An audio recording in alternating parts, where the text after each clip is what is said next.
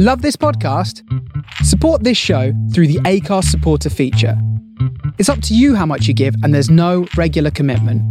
Just hit the link in the show description to support now.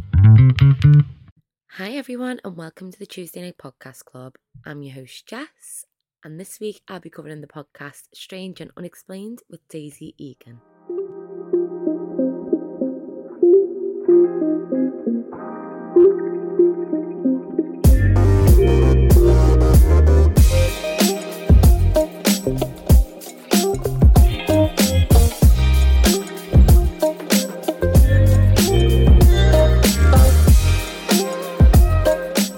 In this week's app, I'm going to be talking about a show from my all-time favourite podcasting network, the Obsessed Network. It's run by King of Podcasting, Patrick Hines, and without a doubt, I'll cover all of their shows at some point. I'm a massive fan and I never miss one. Today I'll be talking about Strange and Unexplained with Daisy Egan. The tagline for the show is True Stories About Weird Shit. I love this show, as always. They cover so many topics, from Bigfoot and haunted theatres to UFO encounters and time travellers. The show truly has a weird rabbit hole for everyone, and I love it. The premise is for the hosts to pick apart reports, sightings, and essentially all the receipts to have a formed opinion on whether the suggestion is unnatural phenomenon existing around us or all old wives' tales. Our host, Daisy Egan, is a Broadway star who started in the world-famous theatre district aged just 9. Then at age 11, Egan became the youngest actress to win a Tony Award for Best Performance by a Featured Actress for playing Mary Lennox in The Secret Garden. Over a multi-decade career, acting and writing, she's appeared in all forms of entertainment media and rose to stardom in all forms, from Les Mis on Broadway to HBO's Girls and CBS's The Mentalist on TV. Daisy's also an activist for women's and LGBTQ rights. She's a big voice in political arenas right now and continues to fight for change throughout her writing. So today I'm going to be covering episode 6 of the Strange and Unexplained podcast, which looks at reincarnation and 4 people who have claimed to live before. Strange and Unexplained, where each week we'll take a peek inside something mind-boggling and I'll be like, show me the receipts. So what is reincarnation? Okay, so first off, this episode blew my mind when it first came out. Of course, I've heard of reincarnation. We all say things like, oh, that robin in the garden's my granddad coming to visit. Well, in my family we do anyway. Or have silly conversations about what we'd like to come back as, or even who we were in a past life. However, before I went any further, I wanted to know what it actually means, what literally defines reincarnation. So the literal word behind it is to take on the flesh again, so essentially to become another living being, be it an animal or a human. In Hinduism, a religion which has a strong belief in reincarnation, there's 4 cycles that they believe in: birth, life, death, and rebirth. There are many philosophers and religions that believe in different forms, being spiritually or physically coming back alive, which is what people in today's episode believe.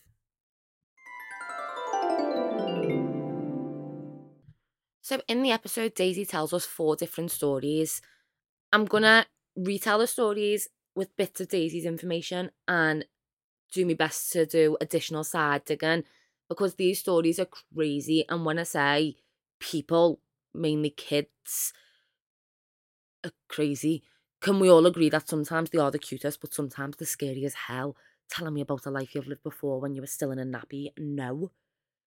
Anyway, the first story is that of Ryan Hammond. In 2009, 4-year-old Ryan Hammond began experiencing nightmares and claiming to be homesick.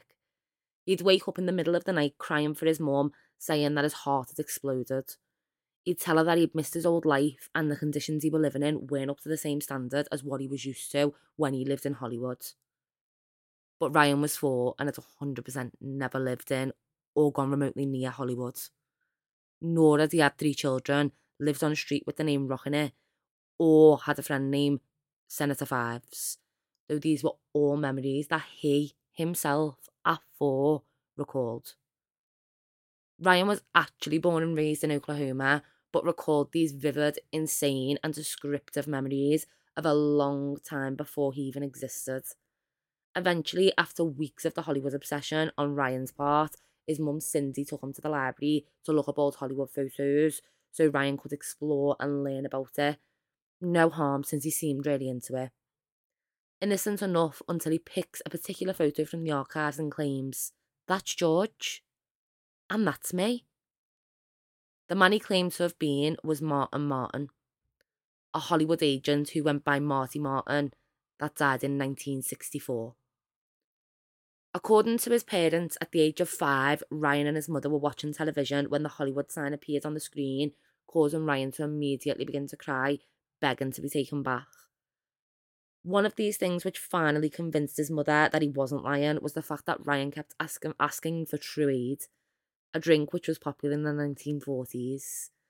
I don't know why I've just said it like that, in the 1940s, but was discontinued decades before Ryan was born. His parents decided to contact a man named Dr. Jim Tucker from the University of Virginia. Specifically, he's an associate professor of neurobehavioral sciences and psychiatry. He's been looking at children who claim to remember their past lives throughout his career and has released a book and loads of studies on the topic. Dr. Tucker sat down with Ryan and began to ask him questions only the real Marty Martin would know. So Ryan answered these questions quite diligently, and he provided 55 detailed facts about Martin's life. Dr. Tucker then went on to do extensive research on Marty Martin, even went as far as to contact the late Hollywood agent's daughter to ascertain Ryan's accuracy. It turned out that everything Ryan told the doctor was true, including that Martin died of a heart attack. Remember, his heart was exploding in his dreams. So something even more mind-blowing is one detail Ryan got wrong. He claimed to have died when he was 61, however Martin's death certificate made him 59. Given the detail that Ryan had provided so far, Dr. Tucker looked into it and uncovered documents showing that Martin had in fact lied about his age years before and actually died when he was 61, just as Ryan had said. After a couple of years, Ryan began to say the memories were fading and he'd be about 16 or 17 today. So in more recent reports, which are very few and far between, he no longer recalls the life he claimed to have lived before. The next story that Daisy tells us on this episode is about a 2-year-old boy named Lee, who was having night terrors that caused him to be in constant fear, claiming that he was scared of being crushed. Which is a really weird fear for such a little child. Lee's middle name was Cole, but every time he said it, he would pronounce it cow, which his parents tried to correct him on, thinking it might have been like a speech impediment or he just wasn't sure on how to pronounce it, only for him to tell them, no, it's actually cow, my mother's name, which obviously his mum was like, nope, not my name, kid. So his mum and dad began questioning him after a lot of this weird behaviour, because does he have a past life? Does he remember something? He also developed a weird fascination with Hollywood, much like Ryan from the last story, and often talked about needing to go back for work. So was he an actor? No, he said, I was a writer. So they began asking him, what did he write? Name him famous film titles out loud. When they got to the 5th or 6th, they said, Gone with the Wind. And Lee said, yeah, that was my movie. I wrote that one. Now, that seems like a leading question. I think if I asked any of the children in my life, did you write Gone with the Wind? Maybe not Gone with the Wind, but if they were telling me, they were trying to convince me they were an actor, if I said, like, did you write Encanto? They'd be like, hell yeah. So, bear with me, let's see. Lee also refused to celebrate his birthday on the 21st of June, which was his birthday, claiming that no, in fact, it was the 26th of June. After some research, putting 2 and 2 together, the family looked into the writer of Gone with the Wind, Sidney Cow Howard, who was in fact born on the June 26th June 26th of 1891. Just before the release of Gone with the Wind in 1939, the writer was at home on his Massachusetts farm when he went to take his tractor out of the garage to work on his property. Tragically, however, a hired hand had left the tractor in gear and it lurched forward, pinning him to the foundation wall of the garage and crushed him to death. Just like little Lee's night terrors. Lee, from an early age, showed an aversion to anything being near his upper body, and although he was interested in tractors, he was terrified by them too. By the time Lee was able to visit Sydney's farm, all his memories he claimed to be gone. Dr. Tucker also worked with Lee and features in his book. However, I feel like this one is a little bit more mainstream of a famous person and story. For Ryan, at least it was like a random agent no one had ever heard of from the 1940s. But Sidney Howard isn't exactly an unknown talent. Like, obviously, I don't expect a kid to know Gone with the Wind, but I don't know. Maybe not. So, story number 3 is that of Luke Ruhlman. He was a young boy from Cincinnati when his parents often spoke of the son's strange behaviour when it came to things like safety at home, crossing the road, or drinks that were too hot or too cold. He took these things very seriously, and his parents thought that these weren't usually things that a 2-year-old would be too concerned about. However, that being said, by all reports and his parents, my mum drilled as a no-nos into me by that age about that sort of thing for sure. But what do I know? I wasn't in Luke's house. So, over time, the little boy repeatedly kept mentioning the name Pam. Everything was called Pam. His toys, the wardrobes, the doors, Pam, Pam, Pam. He also kept making comments like, I used to have hair like that, or I wore earrings like that. So one day, his parents sat him down and were like, where's he got all these ideas from? They want to know who Pam is. Boy, who's Pam? Well, I was, he said. What do you mean? I used to be Pam, but I died. I went up to heaven, I saw God, and eventually God pushed me back down, and I woke up a baby that you named Luke. No, absolutely not. Thank you. No. Freaky. So his parents claimed they were shocked because they'd not raised the son religiously and they'd never talked about God or heaven in front of the little boy. It's not out of the realm of possibility he could have heard it from somewhere else, but that's a weird thing to say. His parents went with the story just to get more information and asked them, how did you die? So the boy replied, I died in a fire. I used to live in Chicago. I walked a lot and I caught a lot of trains. They wanted to know more about Pam, so he told them he was a black woman, and that's all the information he gave other than a fall in motion. To verify what her son had told her, the mother Googled fires in Chicago and came across information about a fire at the Paxton Hotel. It was a well-known hotel located in Chicago. Well, not well-known enough for a 2-year-old to know, but pretty well-known.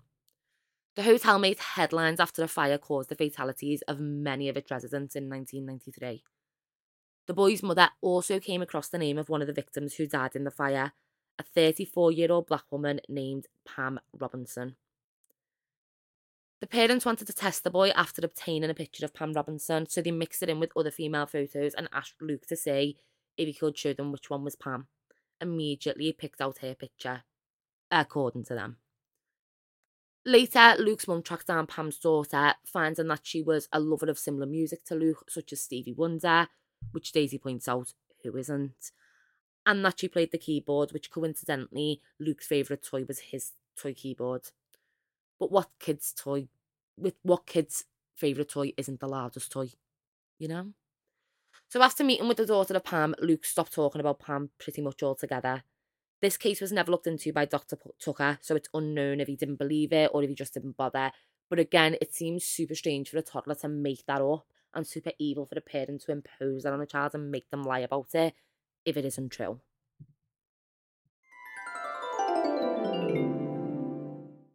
The fourth and final story that Daisy tells us in the episode is that of Jeffrey Keane. If you can not hear it through the mic, my eyes are rolling to the back of my head because this one's slightly different and the story of a 43-year-old man. So in 1991, when he was about 43 years old, Jeffrey Keane and his wife Anna were in Pennsylvania for some antiquing. When they went on the drive, Jeffrey asked if they could make a stop at the Antietam, but I don't know if I'm saying that correctly, sorry, battlefield where a Civil War battle was fought in September of 1862. When he walked out to a place called the Sunken Road, which apparently was a significant place in that battle, as soon as he got there, he claimed he had trouble breathing and felt very emotional, starting to cry. He wondered if he was having a heart attack, but then suddenly felt compelled to go to the gift shop. Sounds like my level of daily drama, and Jeff just wanted to buy himself a pick-me-up gift. But anyway, he bought himself a copy of the Civil War Quarterly. Weird self-gift and weird thing to exist. And then, when he got back in the car, he told his wife he didn't want to talk about what he did or saw. So, okay, weirdo, didn't want to hear about it anyway. 18 months later, at a Halloween party, Jeffrey sat down with a palm reader who asked him if he believed in reincarnation, leading him to, for some weird reason, tell her about his weird crying at the battlefield gift shop experience. That's when the psychic told him that he died there in a past life. Convenient on such little information. So he goes back, he reads the magazine, he finds an article on a Confederate general called John B. Gordon. Sounds like a great guy. Anyway, long story short, because this one is a big fat lie in my opinion. The middle-aged man went to a battlefield, decided he was a dead general who happened to be in the exact issue of the one magazine he bought from a gift shop that we all feel compelled to pass through at these historic sites because you have to, and now he's got a book, documentary and a career off the back of it. The kids I can get on board with, but not you, Jeff, you fibber. So, reincarnation, do I believe it? I don't know. I'd be ignorant to say no, but it's not something I've experienced in someone I remotely know. Just to know the story like from their own mouths firsthand, see if it makes sense. So I don't know if it's a nice idea or not either. I mean, great, we'll be back to try again, but also maybe let the dead rest, yeah? What do I know? I'm just giving you the evidence we have, and I think Daisy and I agree. Jeff is an absolute no, but the kids, why else would they do it? Being a reincarnated famous person is a literal 15 minutes of fame clickbait article and not more. It's not going to get you in a mansion or take you on luxury holidays in the Caribbean, so why make it up? Some people are weird, or these kids do remember something they shouldn't know anything about. Let me know what you think over on Instagram at Tuesday Night Pod or email me at tuesdaynightpodcastclub@gmail.com.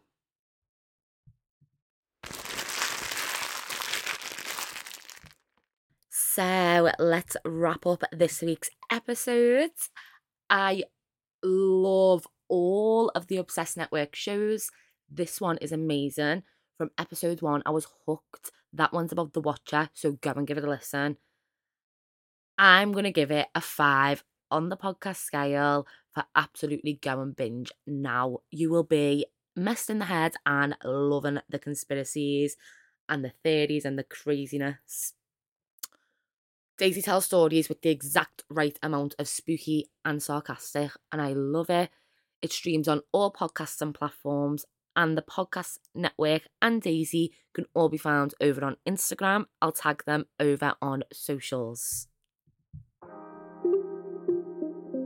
Thank you so much for listening to the Tuesday Night Podcast Club episode 5. Please remember to rate and review, subscribe and follow us on Insta at Tuesday Night Pod. For anything else, email tuesdaynightpodcastclub@gmail.com.